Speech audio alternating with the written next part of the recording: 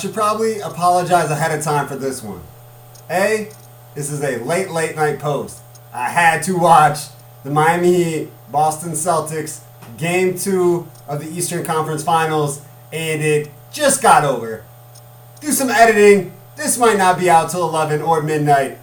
I apologize. Had to work. Had to watch an amazing game.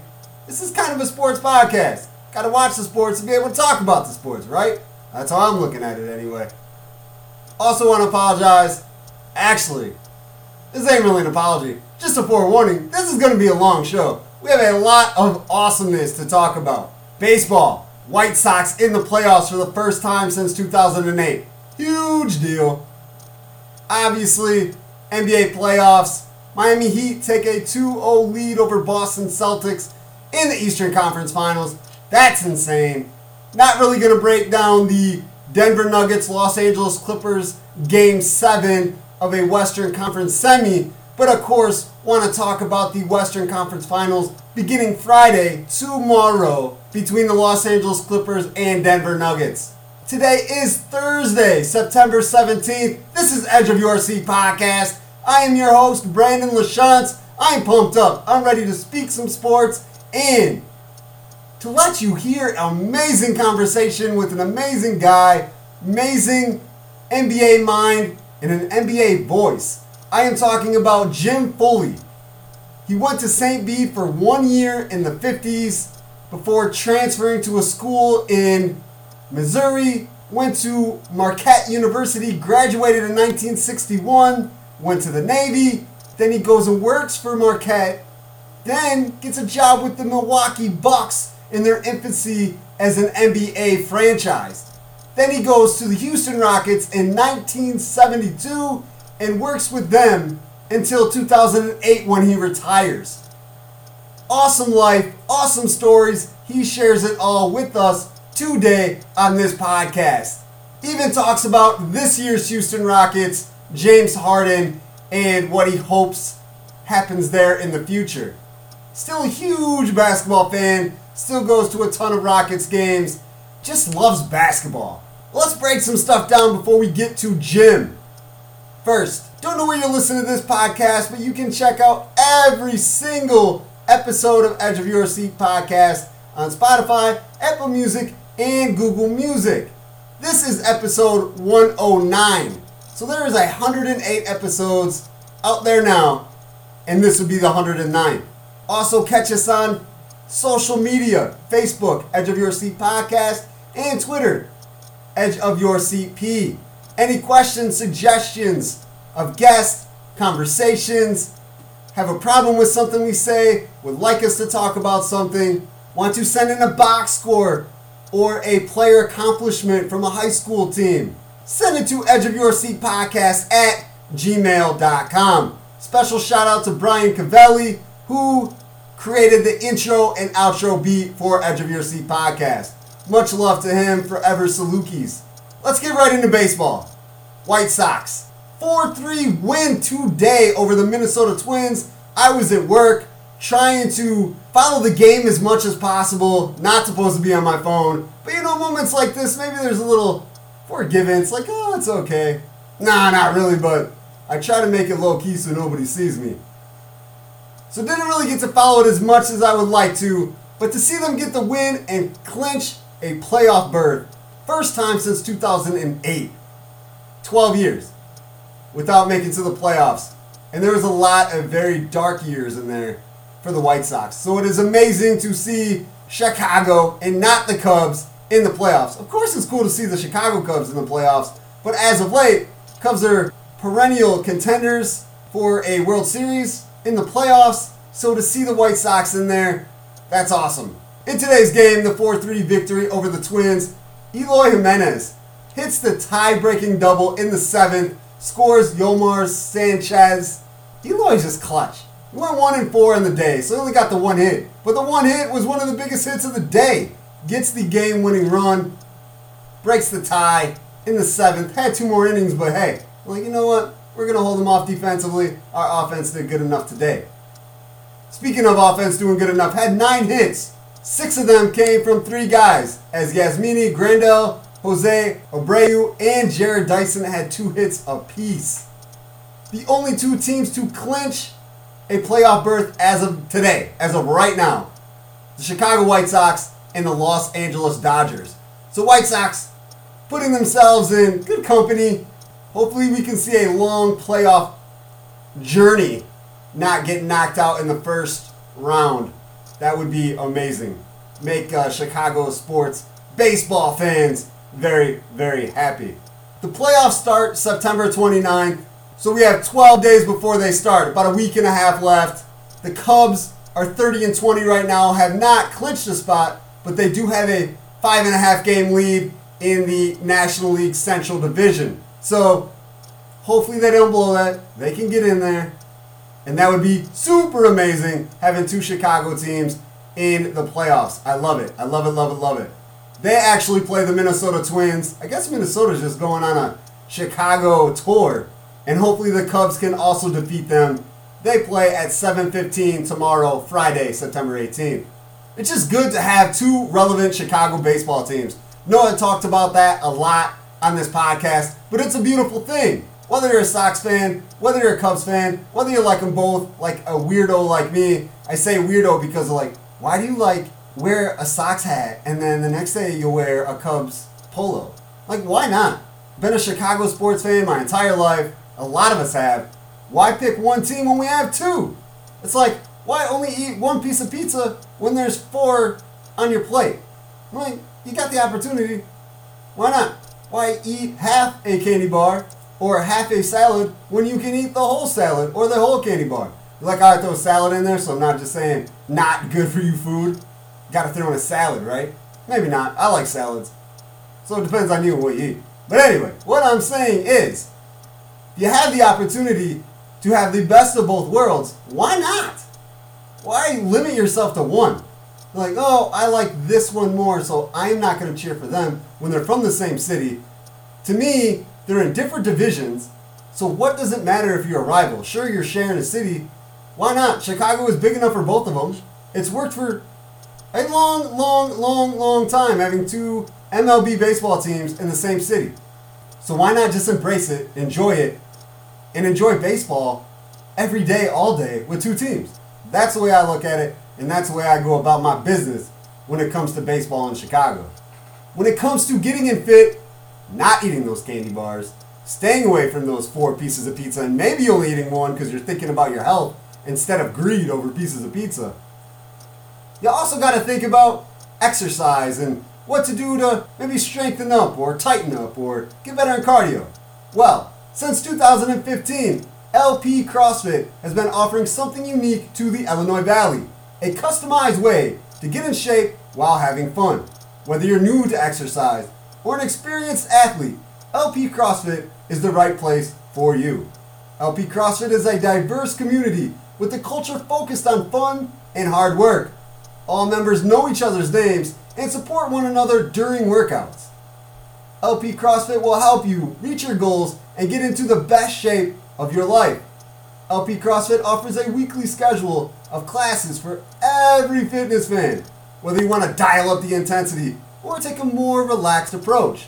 LP CrossFit's trained coaches tailor each and every workout for every athlete in every class. CrossFit classes are programmed with a mixture of bodyweight, gymnastic, barbell, and other movements to build strength and endurance. All small group classes are coach-led, and all movements are infinitely scalable so they can work with any fitness level, injury, or mobility restriction. Check out LP CrossFit on Facebook, online at lpcrossfit.com, or in person in the Peru Mall across from Secret Nails. You'll never have so much fun while getting so fit. Lots of local high school sports to break down. First, before we get to box scores and personal accomplishments for current high school student athletes right now, want to give a rest in peace shout out to Joe Rucklick, passes away at 81 years old, basketball player from Princeton, Illinois, then goes to Northwestern and was in the NBA. His claim to fame was he gave Wilt Chamberlain the last assist for his 100th point in his 100-point game. I had the awesome opportunity to speak to Mr. Rucklick a few years ago for a Where Are They Now story. It was actually the very, very first one that I did, and I did those for about 6 summers for the local newspaper. And he was the very first one I did. He was a great guy. We talked for almost 2 hours. I had no problem going through 2 hours of audio recording for this story because he was just such a great guy to talk to. So much life lived, his enjoyment for life, his love for Wilt Chamberlain. They were great friends. He talked to him pretty much until Wilt passed. They stayed in touch the entire time. Joe was just a great guy to talk to about basketball and, again, life in general. He was a journalist, wrote for Northwestern, and would occasionally put stories into other newspapers. So he's a writer, basketball player, great conversationalist. So rest in peace to Joe, 81 years old. Knew he was having some health problems as of late, and it's sad. Another great guy is gone, but I know he's in a better place. And he's back with Wilt, looking down on the basketball world, hopefully with smiles and warm embraces. If you're on Twitter and follow IHSA or anybody talking about the state of high school sports in Illinois, there is a giant uproar right now about Illinois not playing normal fall sports in the fall. There is no volleyball, there is no football. It got pushed to the spring. Well, all the neighboring states, Iowa, Indiana, Missouri, they're all playing these like nothing happened. Not saying they're not taking precautions and they're being cautious with masks and social distancing. They're not wearing masks on the football field. But they're still playing these sports that Illinois has been ruled not to. So people are attacking Illinois, the state in general, IHSA, Governor J.B. Pritzker, attacking them because high school athletes are not being able to play the sports that they want to play when they're supposed to play them. I'm kind of mixed about this. Yes, we all want to do what we want to do when we want to do it. And we are used to these schedules. We are used to these times. Hey, you do this from this month to this month. And you do this from this month to this month. Because we have been doing that way since we can remember.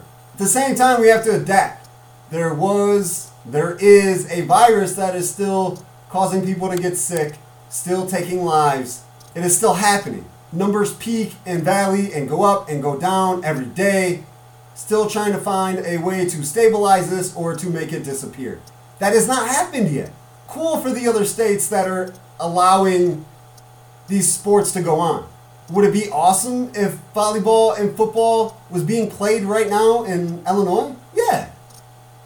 But is it okay to be like, you know what, just to be precautious, they moved them to spring, they'll still play this year. They're not canceled. They're postponed. They're moved. They're just moved to a different date. That happens with stuff all around the world every day. The stimulus talk with the government was supposed to happen by the end of August, the middle of August. And then they decided like, hey, we're going to be out of session. We're taking a break until the beginning of September. I get both sides. I really, really, really do. I want to see it right now just as bad as anybody else. When I get off of work tomorrow, it's a Friday, I could chill out for a couple hours, maybe work on some podcast stuff, maybe play a couple games of NBA 2K21, which is extremely difficult. It is very hard to shoot, so I need the extra time to learn how to shoot in this video game. But let's not digress. After that few hours of break or chilling out or doing whatever you got to do, you could go see a football game. I would do that. I would definitely try to go see a football game from different teams, talk to people, all that other good stuff. But it is also okay to wait to prevent the spread of this virus even more, keeping it around, risking other people's health, not even just death. I mean, nobody wants to be sick, right? Some people are not getting as sick as others, and that's okay, but we don't want anybody to be sick. We're all human beings and should be looking out for each other.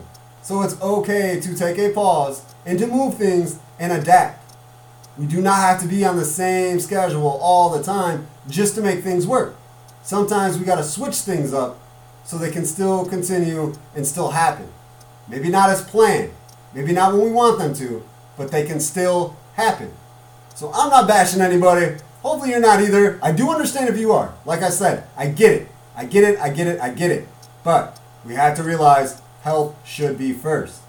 So let's break down some local sports that have been going on. Let's start with some stuff from yesterday, Wednesday. The LP Ottawa Streeter Girls Swimming Co-op defeated Morris 69-45. Nicole Posavasic won the 200 freestyle and the 100 backstroke, while Peyton Heggie, who has been tearing it up, won 4 events once again: the 400 freestyle, the 50 meter freestyle, the 100 meter butterfly, and the 100 breaststroke. Ava Adams also got a victory for the Lady Cavaliers in the 1 meter diving. Wednesday also saw LaSalle Peru on the golf course as the boys fell to Ottawa. Ottawa won 167-173. Jonathan Cooper for Ottawa shot a 39, the medalist score. Drake Kaufman and Nick Angus had 43s. Caden Erickson snuck his way in between Jonathan and Drake and Nick with a 42. LP scores: Carter Fenza shot a 42. Coleman Rundle, Drake Hawthorne both had 43s. And Connor Normchick had a 45. Mendota got a W in Oregon as they defeated the Hawks 173-202. Ethan Hanneman was the medalist for the Trojans with a 38. Jack Beats and Clay Buffington had 44s, and Logan Bradner shot a 47. Sticking with boys golf for Wednesday, Bureau Valley split in a triangular. Rockridge had 116. Bureau Valley took second with 216, and Orion scored a 226. Today saw all kinds of sports action as well. The Amboy boys cross country team fell for the first time. On Tuesday, they picked up their 4th win of the season. They went 4-0 with a win in Rock Falls, defeating Rock Falls and Rockford Lutheran. Amboy had a 38, Rock Falls had a 42, Rockford Lutheran 44. Brock Loftus has been winning pretty much every race. Ran a 18:23. Ian Eller, who is always right with Brock, had an 18:39, and Andrew Jones was 6th with a 20:16. They did this with only 5 runners, and they were missing 4 of their top 7 due to injuries and quarantines because of COVID. Thursday, Amboy took the loss, still only having those 5 runners, still missing 4 of the top 7 as they fell. Sterling won with a 23, Amboy had 38, and Genoa Kingston an 85. Loftus was second with a 16:58, and Ian Eller was third with a 17:09. The girls picked up the pace on Thursday as well. In Tuesday's race in Rock Falls, they were third as Rock Falls had 18, Rockford Lutheran 56, and Amboy 63. Warren Althouse came in 4th with a 23:04. Thursday, Althouse takes 3rd with a 21:32, and Ellie Jones was 7th with a 22:19. The Lady Clippers finished with 51 points to beat Genoa Kingston's 58, but fall behind Sterling's 18. So shortening up those times, better finishes. It is awesome what Amboy is able to do on the boys and girls cross-country levels. Tonight was senior night for Princeton Golf, and they got the W with a 161-170 victory over Sherrard. Adam Vigars was the medalist with a 38. Jamie Reinhart right behind him with a 39. Nolan Scott a 41. And Trent Cloping with a 43. Also on golf courses today, a Thursday, Hall Jr. Nick Arati shot a 41 as the Red Devils fell to Riverdale 158-194. On the tennis courts, the Sycamore girls team defeated Sterling 5-0. Looking on this paper that I jot stuff down, missed a couple things. They can't do that. Can't be missing nothing. On Wednesday, 2 women's golf meets. My little small print as I try to fit everything on this little notepad. Ottawa defeated LP on Wednesday, 215-246 on the golf course. Zoe Harris with the medalist score for Ottawa with a 44. Princeton split a triangular as Sterling won with a 199, Princeton had 215, and Erie Prophetstown finished with a 246. Princeton was led by Olivia Eikens, 49, while the medalist score was by Sterling's Maddie Pink, who shot a 41. There we go, got them all in there. gotta share the spotlight with absolutely everybody. Do not want to leave anybody out. I know I mentioned it in the intro with the email, edgeofyourseatpodcast@gmail.com. If you have any box scores, personal highlights, personal accomplishments, coaching accomplishments, any fundraisers, anything that you would like Edge of Your Seat Podcast to help your high school get out or junior high, feel free to send that email to help get the word out about your programs. Before we get back into NBA, talk some Miami Heat, Boston Celtics, and kind of sort of preview the Western Conference Finals between the Los Angeles Lakers and Denver Nuggets, let's have a word with one of our sponsors. With the COVID-19 quarantine and the different way of life that we have experienced in the last 6 or 7 months, probably noticed a few things around the home that could be repaired or changed or updated. Whether it's a light fixture or an entire kitchen remodel, Olsen Construction is here to help. The family-owned and operated company prides itself in offering family prices with family honesty. Olsen Construction specializes in roofing, siding, windows, doors, deck designs, remodels, garage additions, and room additions.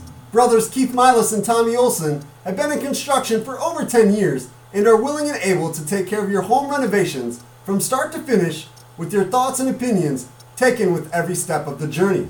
For a free estimate, call Olsen Construction, which is fully licensed and insured, at 815-910-5982. Olsen Construction can also be contacted on Facebook at the Olsen Construction LLC page or via email olsenconstruction19@gmail.com. Like I said, had to hold off on starting Edge of Your Seat Podcast episode 109 because of the Heat and the Celtics. Heat take a 2-0 lead in the Eastern Conference Finals with a 106-101 victory. It was back and forth. There was, I think, 5 minutes left in the fourth. Boston Celtics had like a 3 or 4 point lead after they were trailing the Heat. Just kept going back and forth. Both teams are dynamic, offensively and defensively. Marcus Smart for the Boston Celtics, great defensive guard. Seems like he is always where he needs to be to put his hand up or to put his body in the way to alter shots.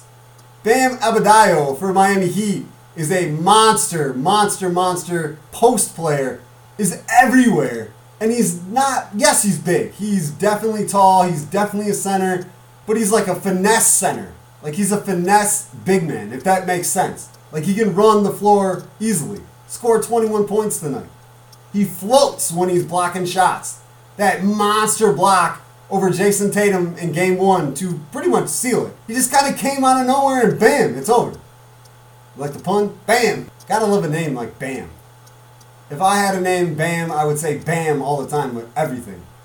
Take a drink of water, set it down, bam.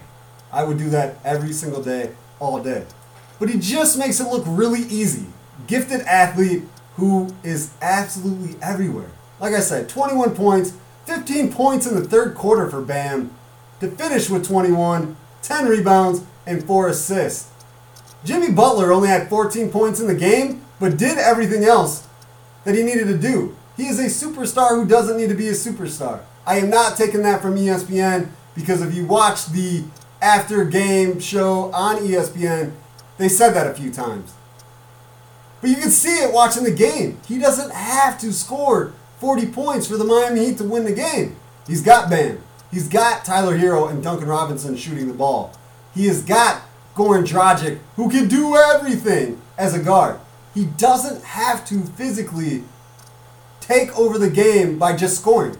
He does it physically by stealing and assist and being everywhere and being everything that the team needs when he needs to be. He doesn't have to score 40, 50 points. Can he? Oh yeah, he can drop 50, 60 if he wanted to. But he is a monster team player. Yes, he has had all kinds of issues about, oh, is he good for a locker room? It seems like he stirred some stuff up in Chicago and in Philadelphia. But it wasn't his team, or the team wasn't on his level. Now he's got some people that can legitimately play the game. I wish he had this in Chicago. I didn't want to see him go. But now he's got some legit players to play with him. It's a team game. It's almost like watching the Detroit Pistons in the early 2000s. That team that won the 2004 NBA championship over a star-studded Laker team with Kobe Bryant, Shaquille O'Neal, Karl Malone, Gary Payton. They played team ball.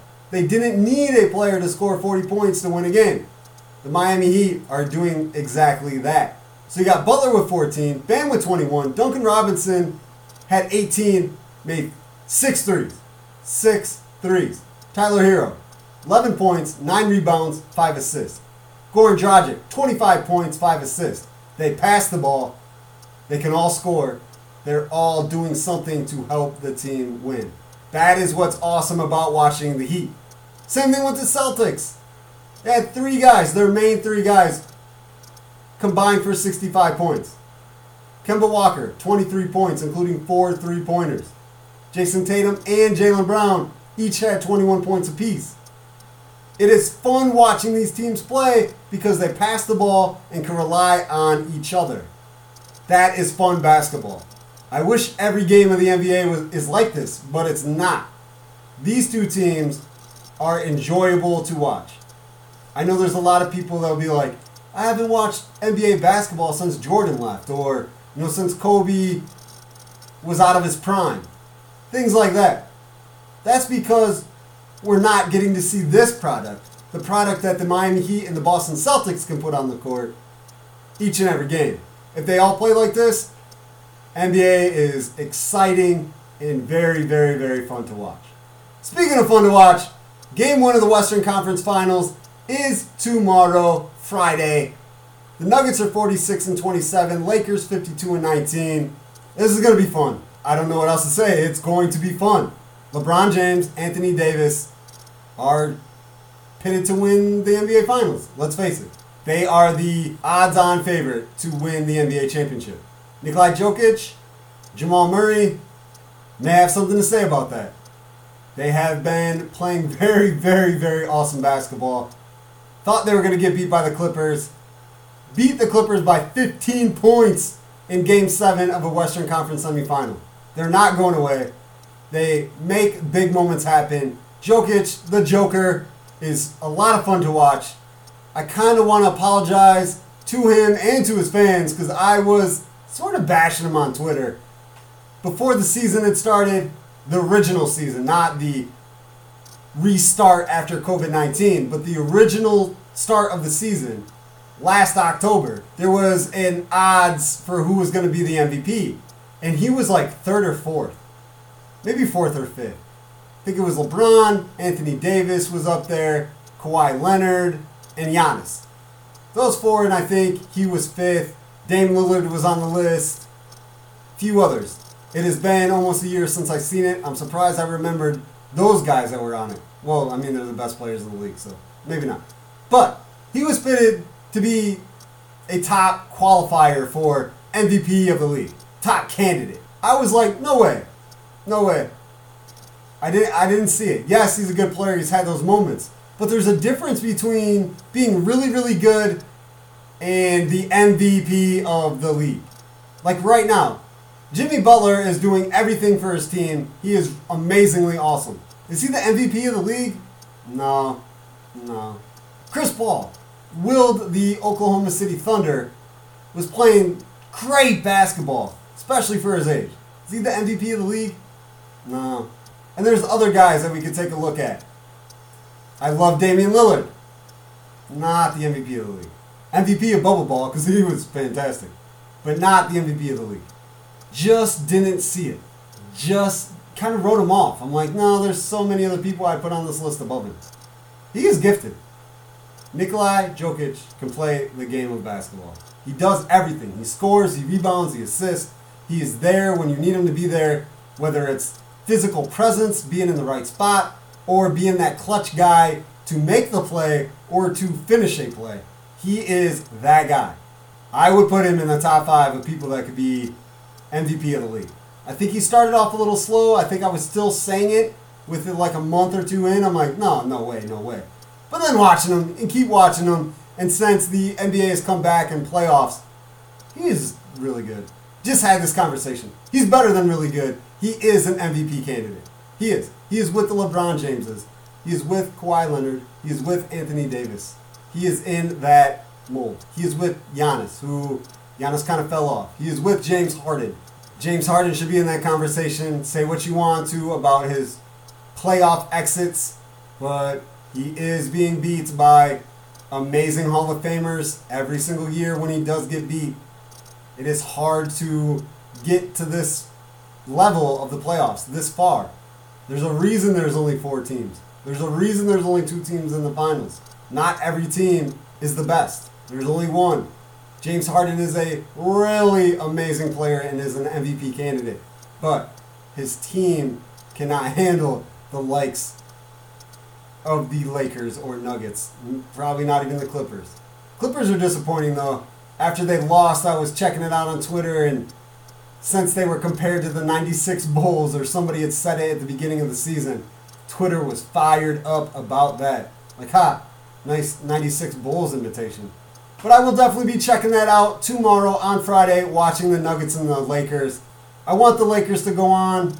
I think they're going to win it all.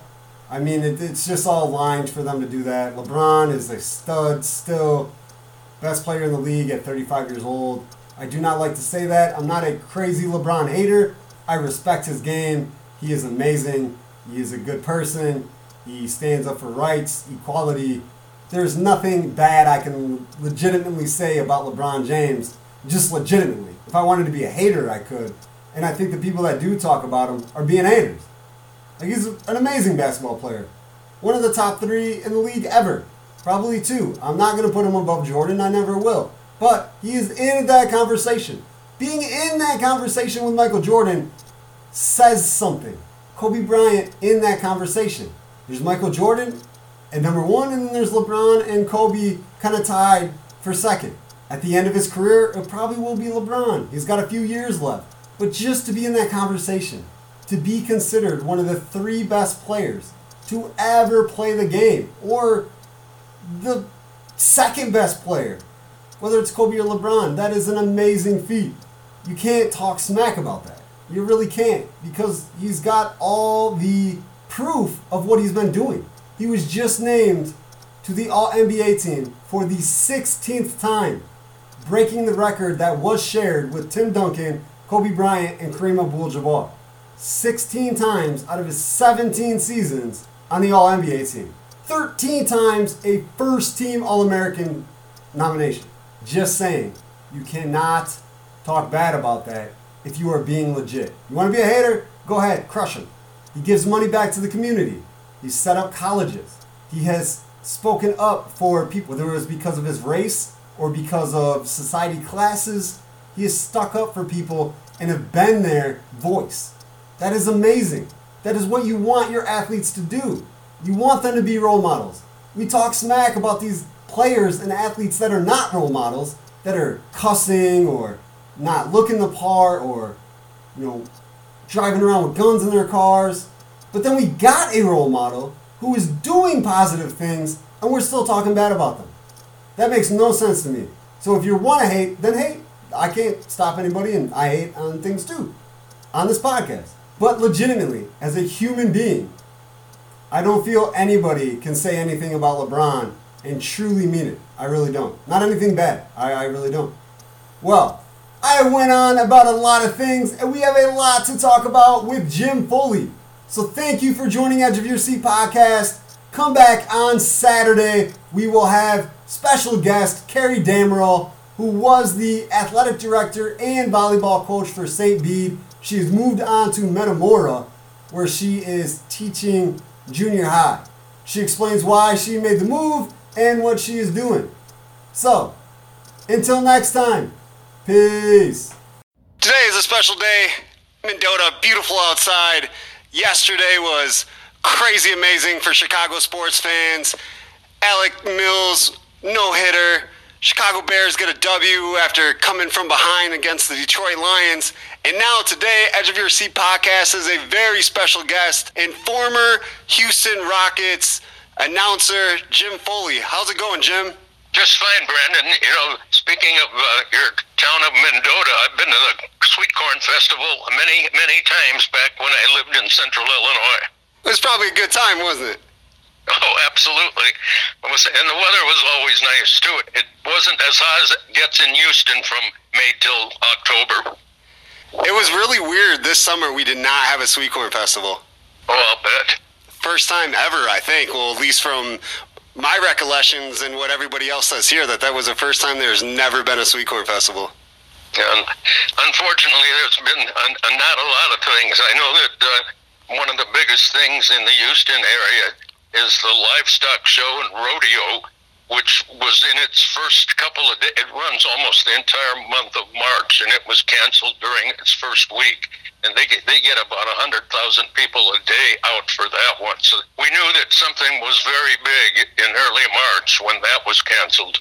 Yeah, since we're talking about it right now, before we get into all things awesome sports, how has COVID-19 kind of affected your life and things going on in the Houston area in Texas?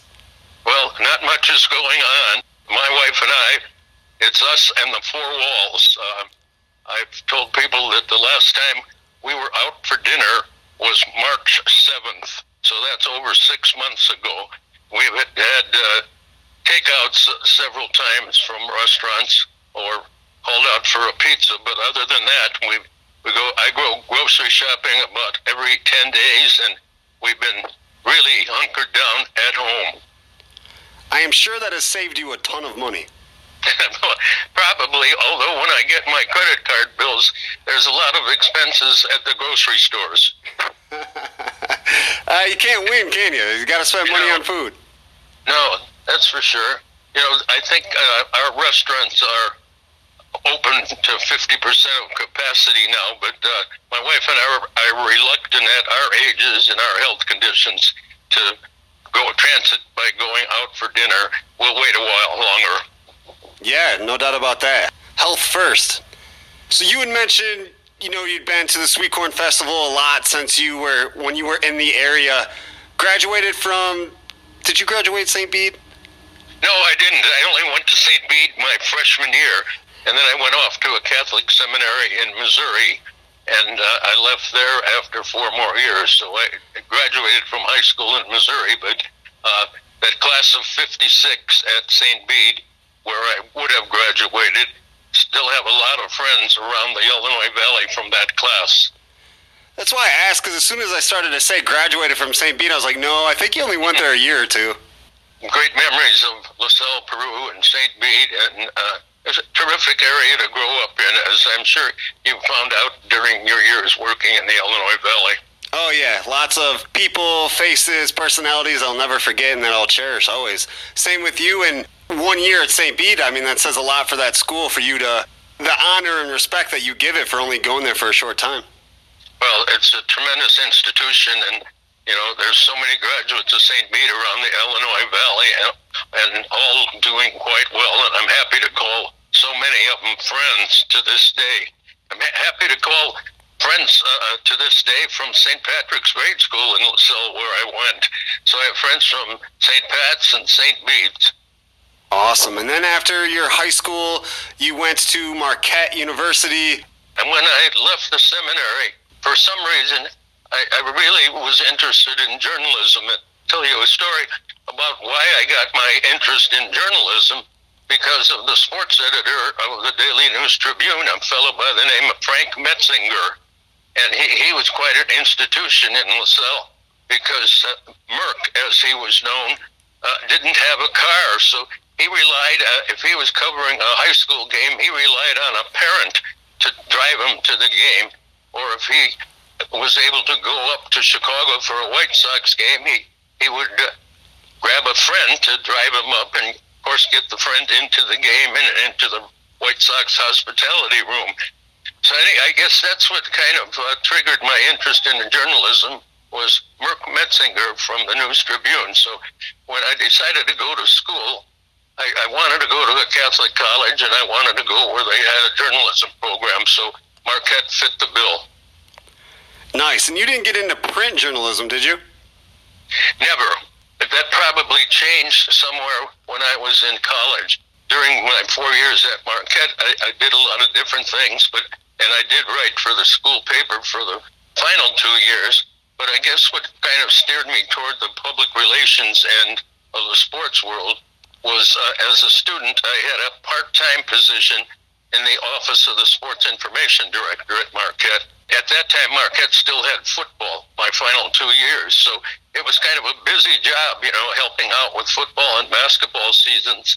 That kind of steered me away from the print end, and I thought more about the public relations end of things.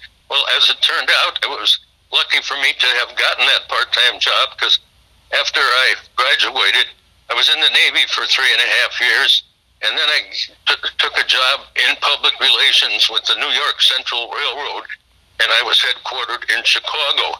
And I hadn't been there a year when the sports information director at Marquette called me and told me he was going to leave to take a job with the St. Louis baseball team. And he said I should apply for his job, and he'd put in a good word. Well, I did, and he did, and I got the Marquette sports information job, where I was fortunate to work for 4 years with Coach Al McGuire, one of the 20 people that I've worked with over my years, who's now in the Basketball Hall of Fame. You've worked with 20 people that are in the Basketball Hall of Fame? That's right. I tell people I don't have to visit the Hall of Fame. I lived it. Wow, that's awesome.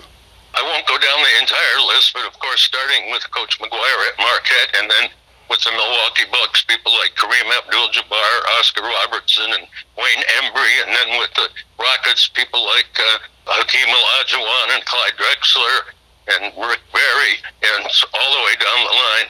One of the people that's in the Hall of Fame is an interesting one, because I'm sure that had I not mentioned it when I went back to Marquette a couple of years ago, they were all thinking that their first player to go into the Basketball Hall of Fame would be Dwayne Wade. And I said, well, not so quick. A long time ago, back in the late 40s, Tex Winter, the well-known as a basketball coach, he coached at Northwestern for a while, and then great fame as an assistant to Phil Jackson with the Chicago Bulls and the Los Angeles Lakers. Tex Winter actually played basketball at Marquette for one season as part of the Navy program toward the end of the Second World War. So Tex Winter's in the Basketball Hall of Fame, and he played at Marquette, so he's the first Marquette player to go into the Hall of Fame, and Dwayne Wade will be the second. Wow, that's dropping some knowledge right there. Yeah. Well, it was funny. When I went back to Marquette 2 years ago, and speaking with the athletic director, he was kind of really amazed to hear my story about Tex Winter. So they're well aware of it now. You let them know. It was Tex, not Dwayne. Right. Before we keep going on with sports, you had mentioned 3.5 years in the Navy, and we've also talked about how you were in the Illinois Valley, you went to school in Missouri, obviously Marquette's in Wisconsin and Milwaukee. Did you deploy anywhere or visit any other countries when you were with the Navy? Oh, yeah. We had what they call a Westpac cruise. So in 1962, our ship spent 6 months overseas. Went to Japan and Korea, spent time in Okinawa, and of course went through Hawaii on the way over and on the way back. Oh, wow. So you were over in Japan. Oh, yeah. Visited Yokosuka, and we visited, our ship actually was in Yokohama, I think, or Iwakuni at the time. Several of us visited Hiroshima to see the site of one of the A-bombs from World War II. It wasn't a real happy experience to go there and see that, and because, you're talking about something that we were there only 17 years after that happened. So, my goodness, that was still fresh in everybody's mind, and I'm not sorry we went there, but it was a very emotional visit. Yeah, I mean, I bet that would be like a 9/11 visit in the States. Yeah, even now, yeah. Sure. Definitely, because 9/11 just passed today, September 14th, 3 days ago. All over Facebook, there's posts. I talked about it with family members and loved ones, and yeah, I mean, we're that many years old, 19, 20 years later, we're still thinking about it. No, for sure. Yeah, we were talking about it the other day, that weekend of 9/11, we happened to be visiting in Reno, Nevada with a couple of other couples, and we were scheduled to play golf on 9/11, and one of the guys awakened me about 7 o'clock in the morning and said, "You better get up, I think we're at war." So there was no golf that day. And then, of course, our next problem was, what do we do now? How do we get back to Houston? Because not much was flying. And as it happened, we spent a couple of days in Reno, and then we went to San Francisco and were able to catch a flight back to Houston. Yeah, everybody has a story. They remember what they were doing on 9/11. Yeah, absolutely. Well, we were talking about my Navy career and being overseas. Actually, after my 2 years, I then spent another year and a half at Great Lakes Navy Training Center. You know, when I signed up for the extra year and a half, they asked me my preferred duty spot, and I thought, well, I'm from the Midwest, and I've been on the West Coast on the ship and seen a lot of the world. I said I'd like East Coast shore duty. So they shipped me to the Great Lakes Naval Training Center, which is about 127 miles from LaSalle, Peru. And I spent a year and a half there.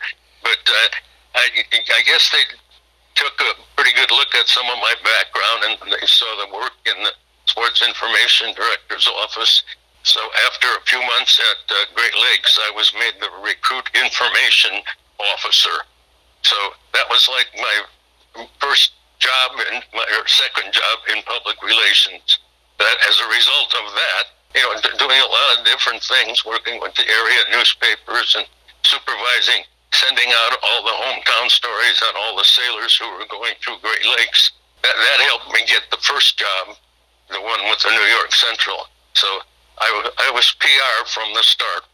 Definitely. So you graduated Marquette in 1961. When did you start your first PR job?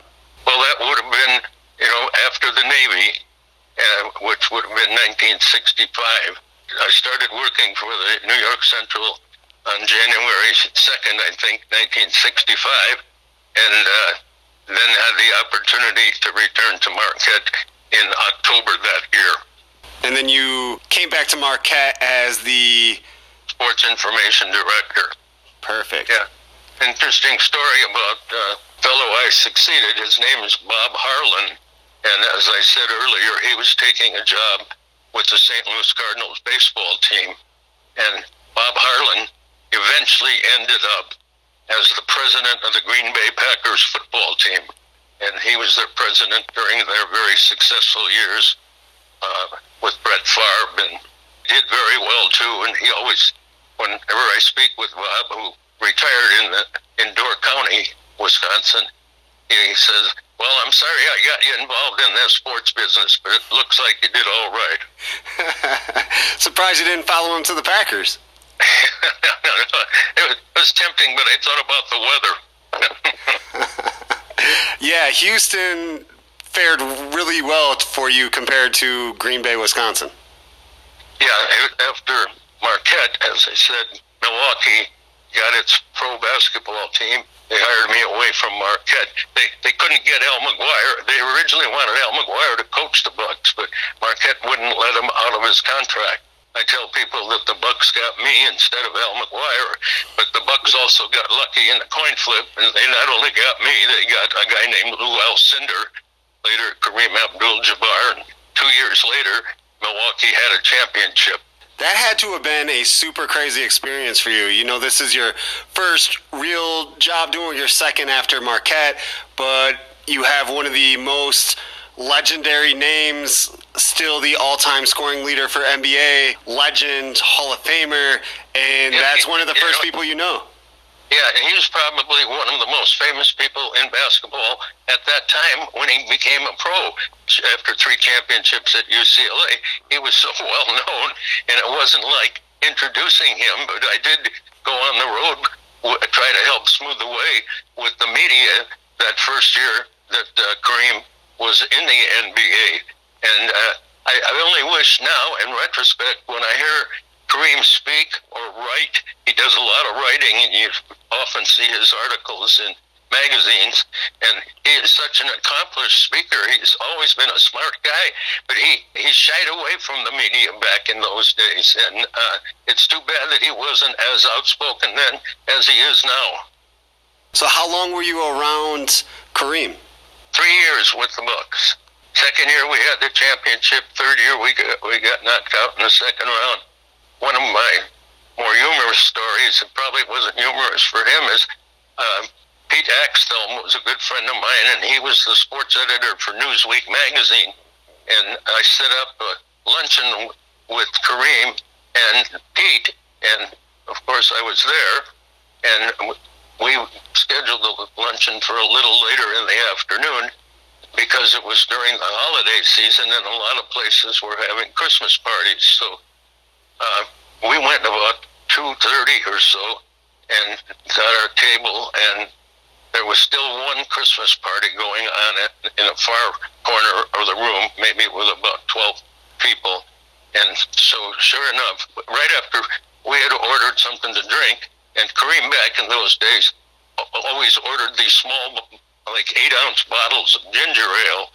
So the waitress had just brought our drinks and put about 4 bottles of the ginger ale in front of Kareem. And one of the fellas from the Christmas party came racing over to get an autograph and knocked 4 bottles of ginger ale right in Kareem's lap.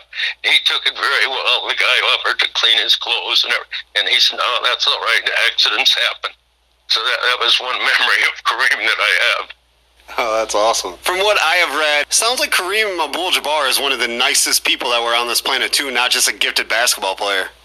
Yeah, as I said, he was a very smart young man in the days that I knew him, and obviously it's coming through now. He's a gem of a person. I'm happy to call him a friend. When he was diagnosed with cancer a few years ago, I had just gone through the treatments and for my own cancer, and I was deemed cancer-free, and I had sent him an encouraging note. He sent back a nice note, and he said, "You're my model for this." So he's doing very well. So I don't know if he's completely cancer-free, but he has done quite well since first diagnosed. Definitely. And you are completely cancer-free? Yes. Since 2008, I had bladder cancer, and they had to remove my bladder at that time. So I'm very happy to have been around these last 12 years. That's awesome. I'm happy you're here, too. Oh, yeah, good, Brendan. Yeah, and so anyway, to continue with the story of Jim Foley, after 3 years in Milwaukee, the president of the Milwaukee Bucks was offered an opportunity to take over the Houston Rockets, who had only been in Houston 1 year at that time. So he asked me to go down there with him. After a lot of thought, my wife and I had just moved into a new apartment in April of 1972. And we moved out of the apartment 2 months later and came to Houston. What is your wife's name? My wife is Carolyn Dahl, D-A-H-L. She's a native Milwaukeean. Went to Pius High School in Milwaukee and Mount Mary University there. And I met her while I was working for Marquette, and we got married in 1968. And still happily together. And still happily together. Had a nice 50th anniversary dinner here 2 years ago, and so just celebrated our 52nd anniversary. That's amazing. So not only did you get roped into the sports world, so did she. So did she. She's seen a lot of basketball in our lifetime, and she considers herself better official than anybody she's ever seen officiate a college game or an NBA game. Oh, that's amazing. Before we keep talking about the Houston Rockets, one more thing about Milwaukee. There was another NBA legend there, Oscar Robertson. It had to have been amazing watching him. I tell people, the Bucks got Oscar Robertson to team with Kareem. I never went to a game thinking that the Bucks were going to lose. And they didn't lose very much, and I think that's what Oscar's thinking brought for the team. He, of course, he was not the talent of Oscar Robertson that he had been about, 6 or 7 years before, but he knew how to control the game, and with that big butt of his, he was always able to move a guy aside to get in for a layup or hit the open man. He was one of the best, there have been so many great players, it's so hard to rank them, Brendan, but any ranking that you ask me for, I'm certainly going to have the big O in it. Did you ever tell him that he had a big butt? No, I think his wife probably told him a few times. She was a grand gal, too. Yvonne, wonderful person. Yeah, we got to visit with them a few years after that. I think back in after the Rockets won the championship in '94, they were invited to play in the McDonald's Classic in London, England, and the NBA brought some of their Hall of Famers over, and Oscar and his wife were in attendance, so we were able to spend quite a bit of time in England with Oscar and Yvonne.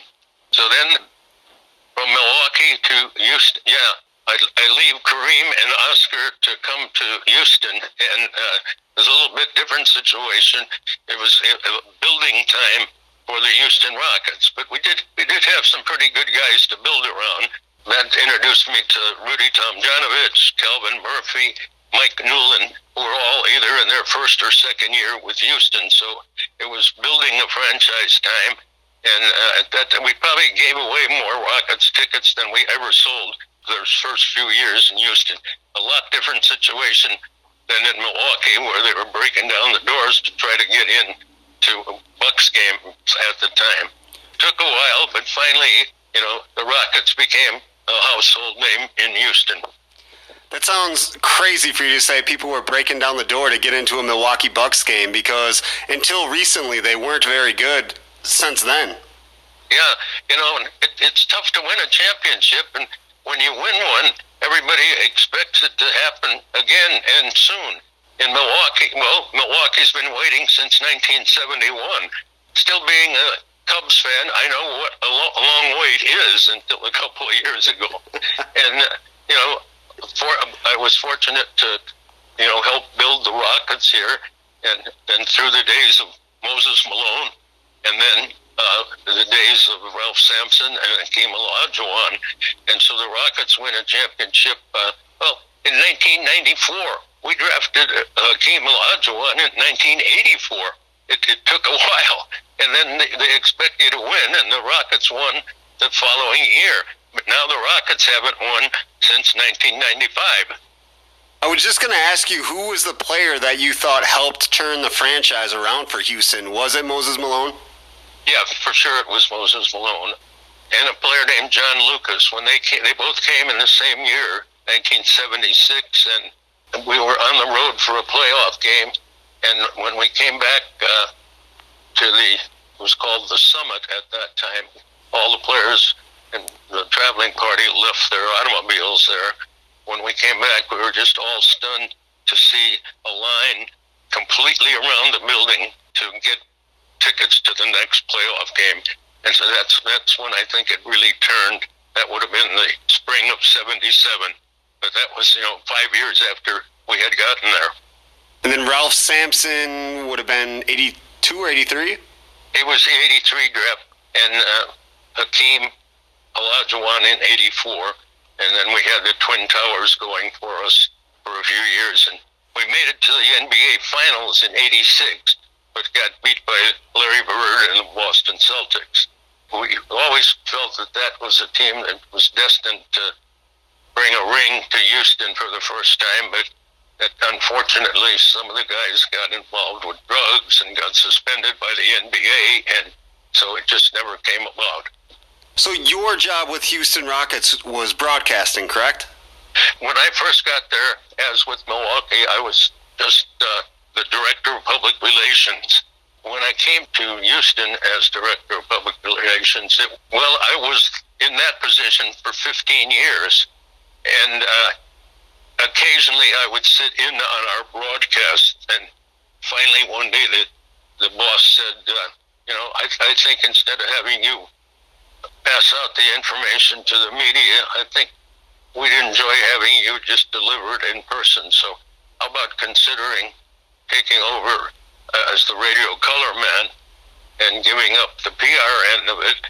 And he said, your hours would be shorter and the pay a little more. And I said, well, I guess that sounds pretty good. Who doesn't like those options? Yeah. So So for the final 21 years I was with Houston, I was strictly the radio color guy. Awesome. So you would have retired was that 2008? 2008 was my last season. Yep. So you had a lot of awesome years in basketball. And, we mentioned a lot of those names, the Hall of Fame names, and everyone was a little bit of a different personality. Bill Fitch, the Rockets coach back in the mid-'80s with the team, and Ralph Sampson, wonderful guy. I'm still in touch with Bill. He lives about an hour north of Houston. He's, of course, in the Hall of Fame. Rudy Tomjanovich in the Hall of Fame now. I talk to him about once a month. He lives in Austin, Texas now. I mentioned he with Calvin Murphy earlier about being in on the foundation of the Rockets. And Calvin Murphy still does TV work for the team. He does the pregame, halftime, and postgame. So it's always nice to see him around. And he's the pocket rocket and a real Rocket legend.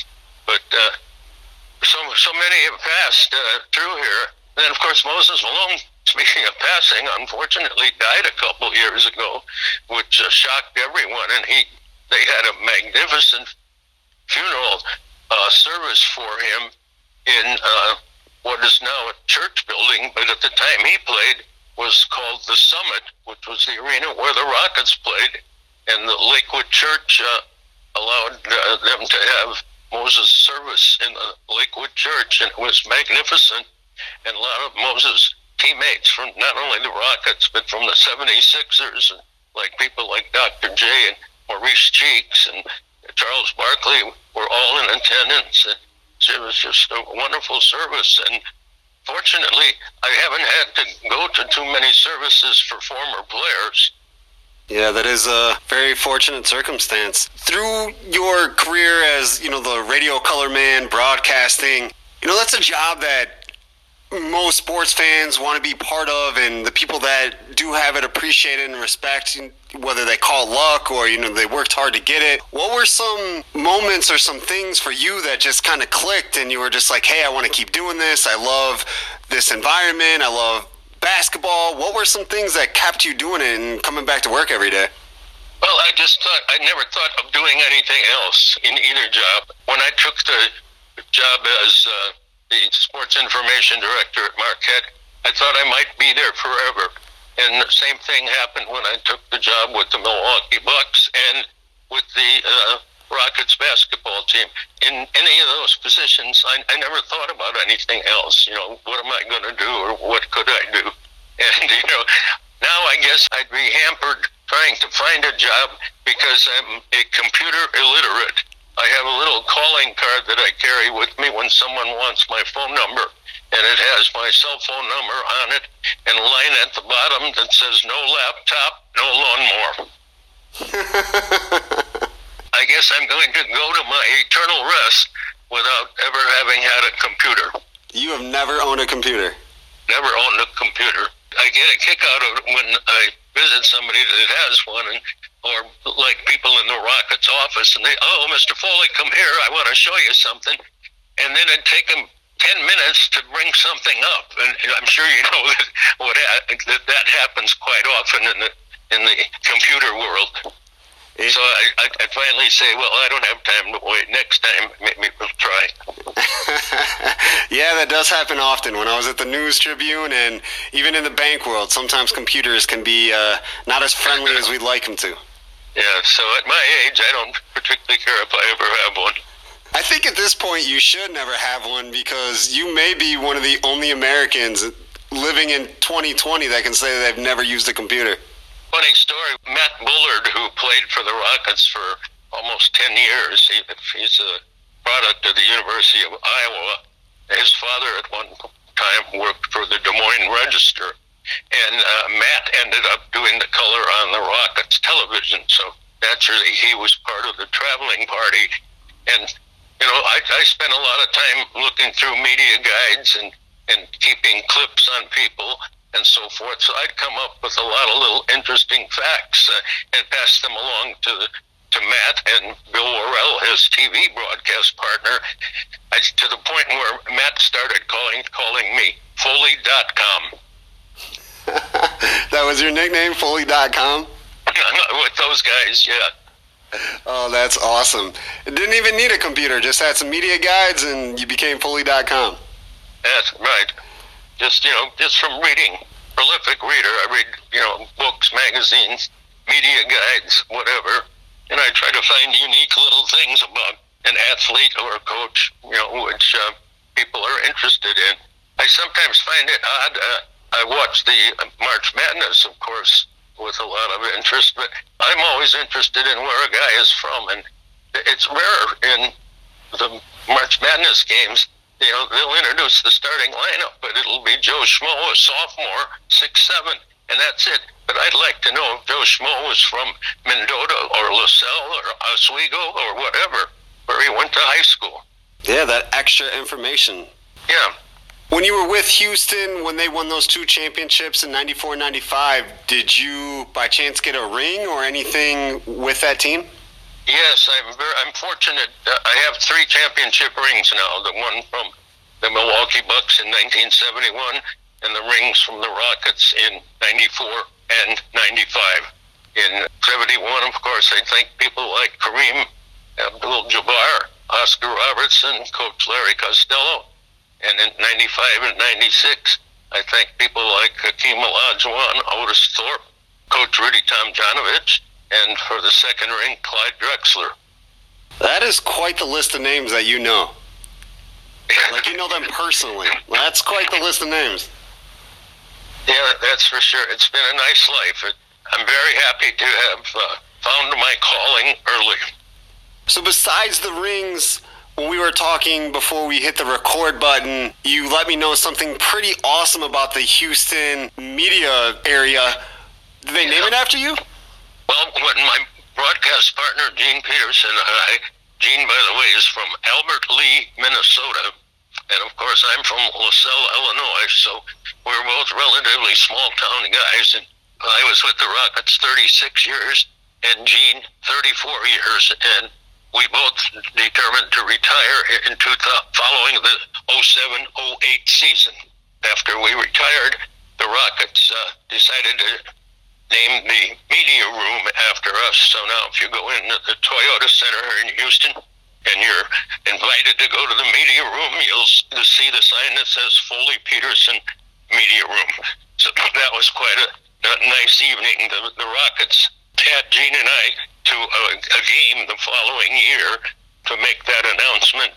And I think it was a Denver Nuggets game. And fortunately, the Rockets won that night, so everybody was happy. And the Rockets threw a nice gathering before the game and following the game for the 2 of us. And we're grateful for that. So that's quite a nice honor for us.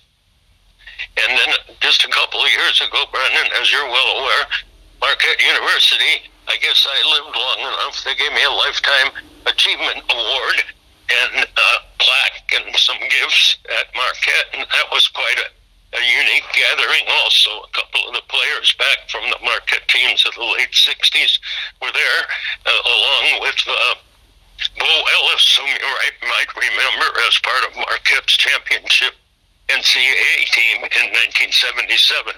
When you stepped away in 2008, was it tough, hard, or was it kind of, you know what, it's my time to step away?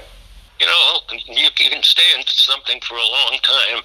And as I look back on it now, I've been retired 12 years. I don't know if I had decided back then that I wanted to stay longer. I really don't know how much longer I would have been able to. The travel really gets to you, where you're getting into a town at 2 o'clock in the morning and then getting up to go to a game at 5 o'clock in the afternoon. So, I have no regrets about stepping back when I did. Well, I think we pretty well reviewed it. Yeah, we did. I enjoyed growing up in LaSalle, Illinois. I enjoyed St. Bede Academy. I enjoyed the Illinois Valley.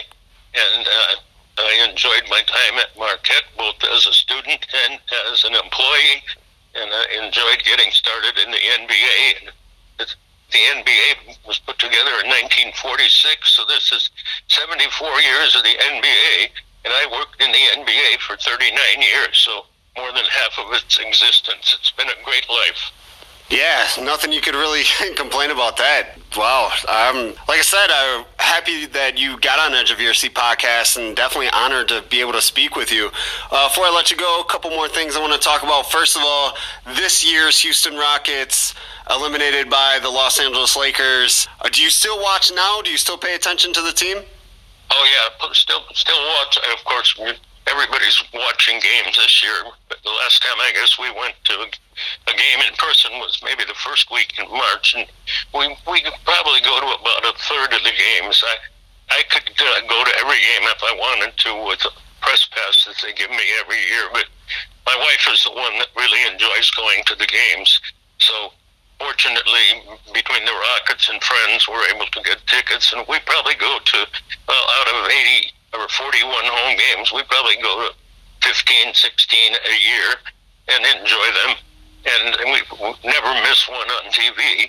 They've been a fun team to watch. James Harden is very unique in his game.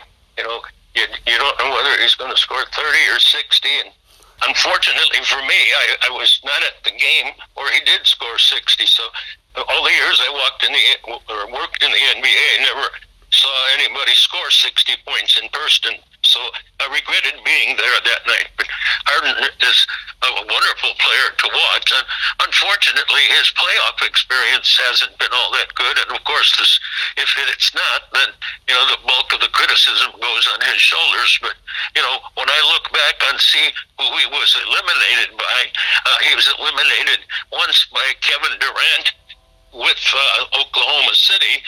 He was eliminated 3 times as a Rocket by the great Golden State Warriors teams, and now he's eliminated by LeBron James. So there's no disgrace in his playoff eliminations. No, those are all going to be Hall of Famers, NBA legends as well. So, yeah, you can't be mad about that. And I think another time he got eliminated, not out of the playoffs, it was Kobe Bryant. So he's met the best. I know the death of Kobe Bryant rocked the NBA and pretty much the whole sports world. Sure. Oh, tragedy. I mean, I couldn't believe it when I heard it. I had to wait for the news people to repeat it about 2 or 3 times. I just couldn't believe it was, Kobe Bryant. And it's just a terrible accident. Had you met him and had conversations with Kobe before? But his father, Joe, played with the Rockets back in the early 70s. So I think at that time Kobe was, maybe a year old or so. So I really never had a conversation with him. Do you hear the train in the background? No, I didn't. I just wondered if you missed the trains that run through Illinois Valley everywhere. Funny you mentioned that. When I was still living in LaSalle and on summer break from Marquette, I worked for the Rock Island and the Burlington Railroads as a summer helper in their offices. 1 week I was a vacation replacement. I'd be a freight house foreman or a secretary or some other job in the front office of those railroads at the bottom of First Street in LaSalle. The Rock Island station. I think it might be a hardware store now. And a little further down the road was the Burlington station. So I'm an old railroader too. So you know all about the railroads. Yeah, and then worked for 10 months for the New York Central. Oh, that's awesome. That's awesome. Going back to the Houston Rockets one more time, what do you think they need to get over that hump? I mean, you have said some of the teams that they're losing to in the playoffs this year, Los Angeles Lakers, who a lot of people have pinpointed as the next NBA champions with LeBron James and Anthony Davis and the squad that they got. But what do you think the Rockets need to go to the next level? Well, I don't know. They have a big decision to make now. You may have heard that their coach, Mike D'Antoni, decided to leave the team yesterday after 4 years there, and he did a terrific job. And it's like I was saying, it's not easy to win a championship, as Milwaukee has been waiting since 1971, and the Rockets since 95, and as the Cubs had to wait a century and a couple of years ago. So what James Harden needs to win a championship is a LeBron James or a Kevin Durant. or someone of that ilk, someone of that ilk to get the Rockets to a championship again. But we shall see. Right now, they have to solve the head coaching problem. And there was an article in the Houston Chronicle today. I guess the Chronicle Rockets beat writer was covering all areas. He proposed about 30 names for the head coaching job. So we'll see how that works out.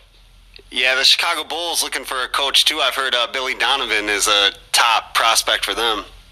Yeah, I would imagine. That came as quite a surprise to anybody following the NBA.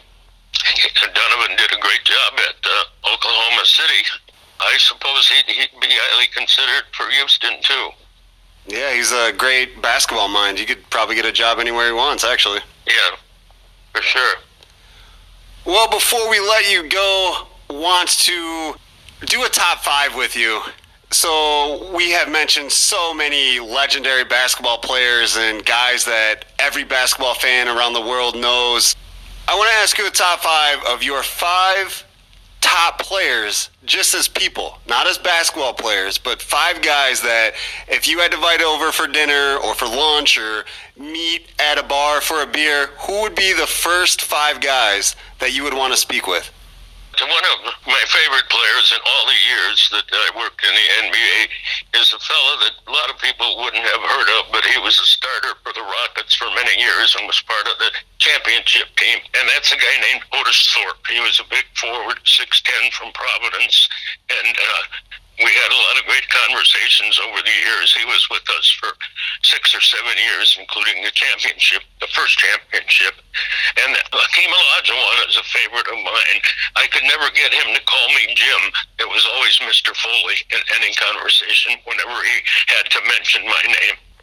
And Kareem, because he's so bright and intelligent and can talk about any subject. So that's 3. And then to add a little levity to the table, I'd bring in Calvin Murphy, who was just a joy and always smiling, and one of those guys you'll never forget once you meet him. So if you need one more, let me think off of the top of my head. I suppose it might be Mike Newell, it has to be Rudy Tomjanovich. In any conversation, I'm inviting to my table for dinner after working with Rudy for all of the 36 years that I was with the Rockets. Oh, that's awesome. That's awesome. I kind of lied. I got one more question for you because we have this conversation on Edge of Your Seat podcast a lot, and it's all over sports world. Everybody always talks about it, but you've seen both of these players in their prime playing basketball. Who do you think is a better player, Michael Jordan or LeBron James? I would take Jordan. You can't argue with those 6 rings. LeBron's going to have to get 7 for me to take him over Michael. Since he's lost a few finals, I might have to say either 8 or 9. I'm just kidding. Yeah, right. Okay, Brandon, always nice talking to you. Take care of things in LaSalle County. Will do. Thanks for joining us, Jim. Okay.